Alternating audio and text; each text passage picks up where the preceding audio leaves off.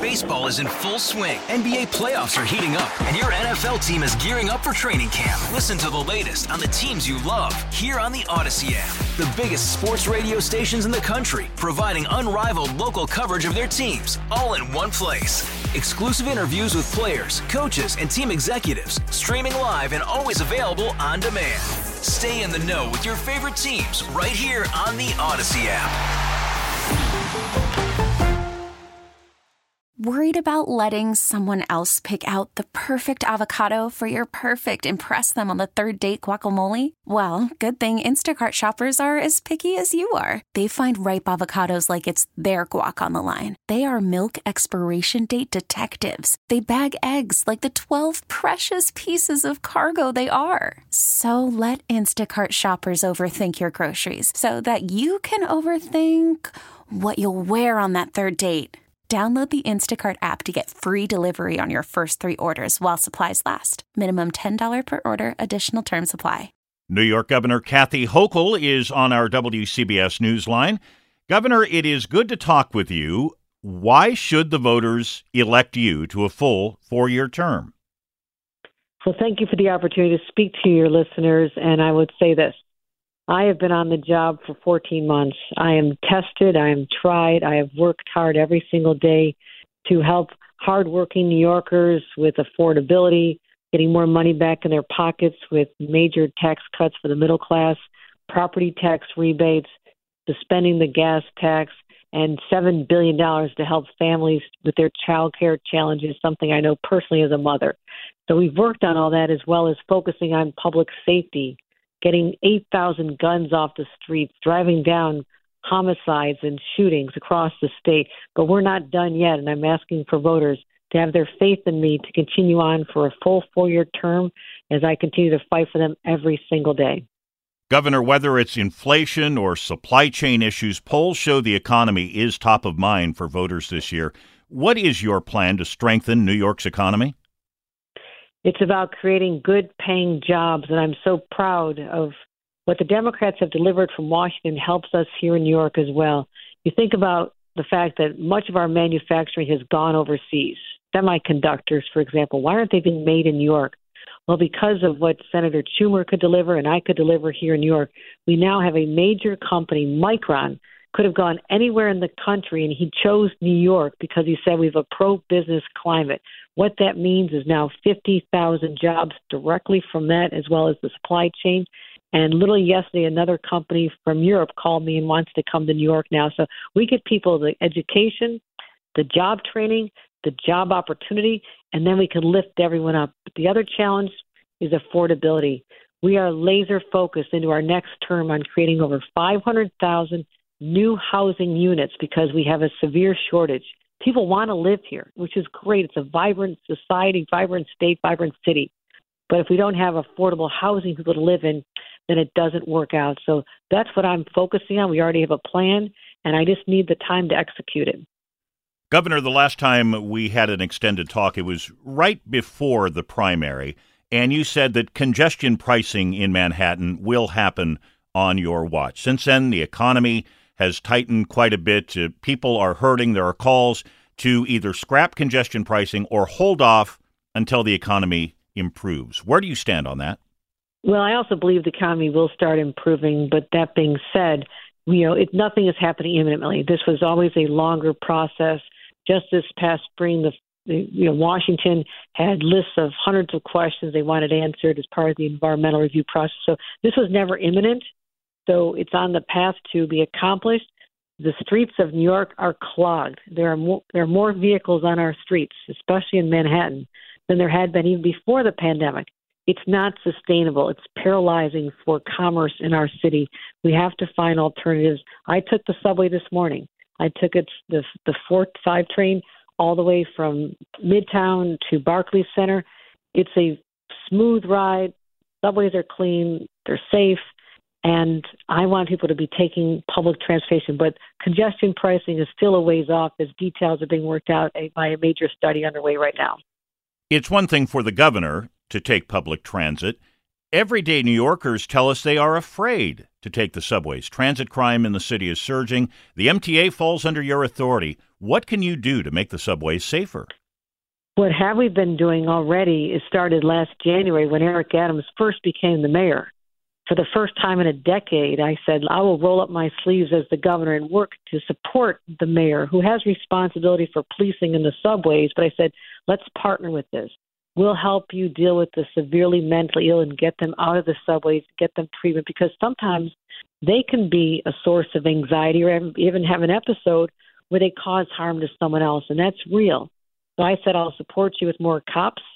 We were in the subway again 2 weeks ago. I said, I will give you more reinforcements of MTA police, transit police, to work on our subway hubs to free up the NYPD to patrol more directly on the platforms and in the cars. There are more cops, more cameras. No one ever before just thought we should have cameras in the subways, the actual trains. So if someone's going to do anything, they know they're being watched. I think that's a huge deterrent. So those are just being unveiled, as well as, again, dealing with the care for the mentally ill. So cops, cameras, and care is our strategy, and it's being implemented with tremendous resources from the state working with the city of New York. Your opponent has been critical of your overall handling of crime in New York. You know, he points to bail reform laws. How would you respond to that, Governor? We changed the bail laws back in the budget. Everyone knows why the budget was late. It was late 9 days because I held firm and said we have to go back to the way it was before when it comes to repeat offenders, the people that are robbing our small businesses constantly, day after day, the crimes related to guns, hate crimes. All these crimes are now bail eligible, treated the same way they were before any changes are made by the previous administration. So those changes occurred. We're always happy to take a look at again in the next session, but they've only been in effect for a number of months. But we have been focused since last January on getting guns off the streets. That is an area we've had some success. We have more to do, getting a consortium of 9 states for the first time ever working together to identify the traffickers, where the guns are coming from, and literally stop them at the border. I've redeployed our state police to do different activities than they had been in the past. I want them on the front line of fighting crime. This is not a campaign issue for me. This is what we've been doing. If you look at my State of the State address from last January, I spoke about understanding the anxiety that New Yorkers have. The pandemic was hard. It's a nationwide crime spike. Every city has been affected. But I'm focused on New York and making sure that people not only feel safe, but actually are safe. Governor, polls have shown Republicans gaining ground across the country, including in traditionally blue areas, New York included. I wonder, why do you think that is? People need to understand one thing, is that people in our society, after the pandemic, after what they've been through, they're anxious, they're hurting. And I feel that deeply as a human being and also as the leader of this state. And that sometimes leads people to think about options. But I want them to know that Democrats are delivering jobs and investments in education to help lift our kids up after 2 horrible years of being disconnected from normal life because of the pandemic. Our healthcare system was beaten down. We have to invest in that. I have a record amount of money going to our healthcare workers as well, giving them the pay increases and the bonuses they deserve. So I'm finding countless ways that we can use the power of the government to help people understand we get it. We're fighting for them. We're on the same side. And I can do this as governor. I have experience. But again, you talk about issues like crime. There is no legitimate crime plan proposed by Lee Zeldin that does not include guns and getting guns off the streets.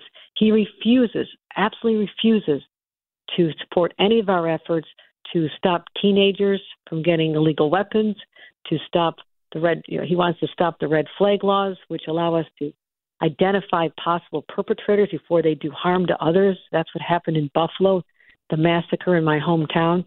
So people need to look at the record. You could say all you want and put out millions of dollars of television ads supported by billionaire friends of Donald Trump. You can do that, and that's exactly what he's doing. But the message he's given you has nothing to do with real smart safety measures that will actually work, which is what I'm focused on. Getting guns off the streets, not putting guns in the hands of teachers, as he's literally proposed not long ago, or ensuring that New Yorkers have guns on subways and on our streets and in our places of worship. That is his strategy, is to arm the people of New York, and we don't want that. That has to be rejected. That is a real contrast, as well as people understanding the contrast when it comes to reproductive freedom. I have always been pro-choice for women. This is deeply personal to us, not wanting government to force government-mandated pregnancies on women who don't want to because they have their own challenges. They want to make their own decisions about their own bodies. And Lee Zeldin, even today, still has his name on a bill in Congress that says life begins at conception and opposes abortion for every person, even if there's rape or murder or the life of the mother is at risk. So I think that's important for voters to know. And when that message resonates and they hear that, they'll be marching to the polls in support of my election because they don't want someone so extreme, so aligned with Donald Trump, someone who denied the last election and actually refuses, when given the chance yesterday, to call out white supremacists who are supporting him on Long Island. He denied that opportunity to show who he truly was. He showed us that he has not changed despite his protestations to the contrary. He says he's changing. It's just not working. New Yorkers aren't buying it. Governor, our time together is almost up, but I will ask you this. Is this a New York City versus everywhere else election? You held a star-studded rally in the city. Is winning New York City by a sizable margin the key to victory for you? When Democrats across the state vote, we win. And I was at rallies in Buffalo, Rochester, Syracuse, literally Albany 2 nights ago.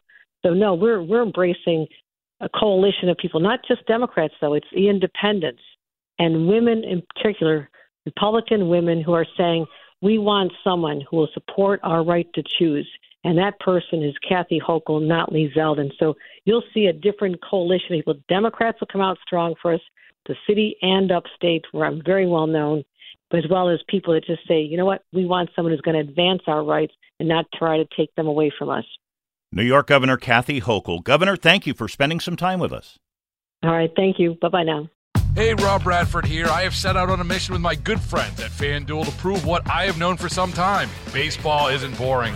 Now I have a daily podcast to prove it with some of the most notable people in the baseball world, screaming baseball isn't boring from the mountaintops, or at least agreeing to come on our show. Players, managers, GMs, and yes, even the commissioner of baseball, Rob Manfred. It has been a constant wave of baseball's most powerful voices. So join the revolution. Subscribe and soak in Baseball Isn't Boring. Listen on your Odyssey app or wherever you get your podcasts. You'll be glad you did.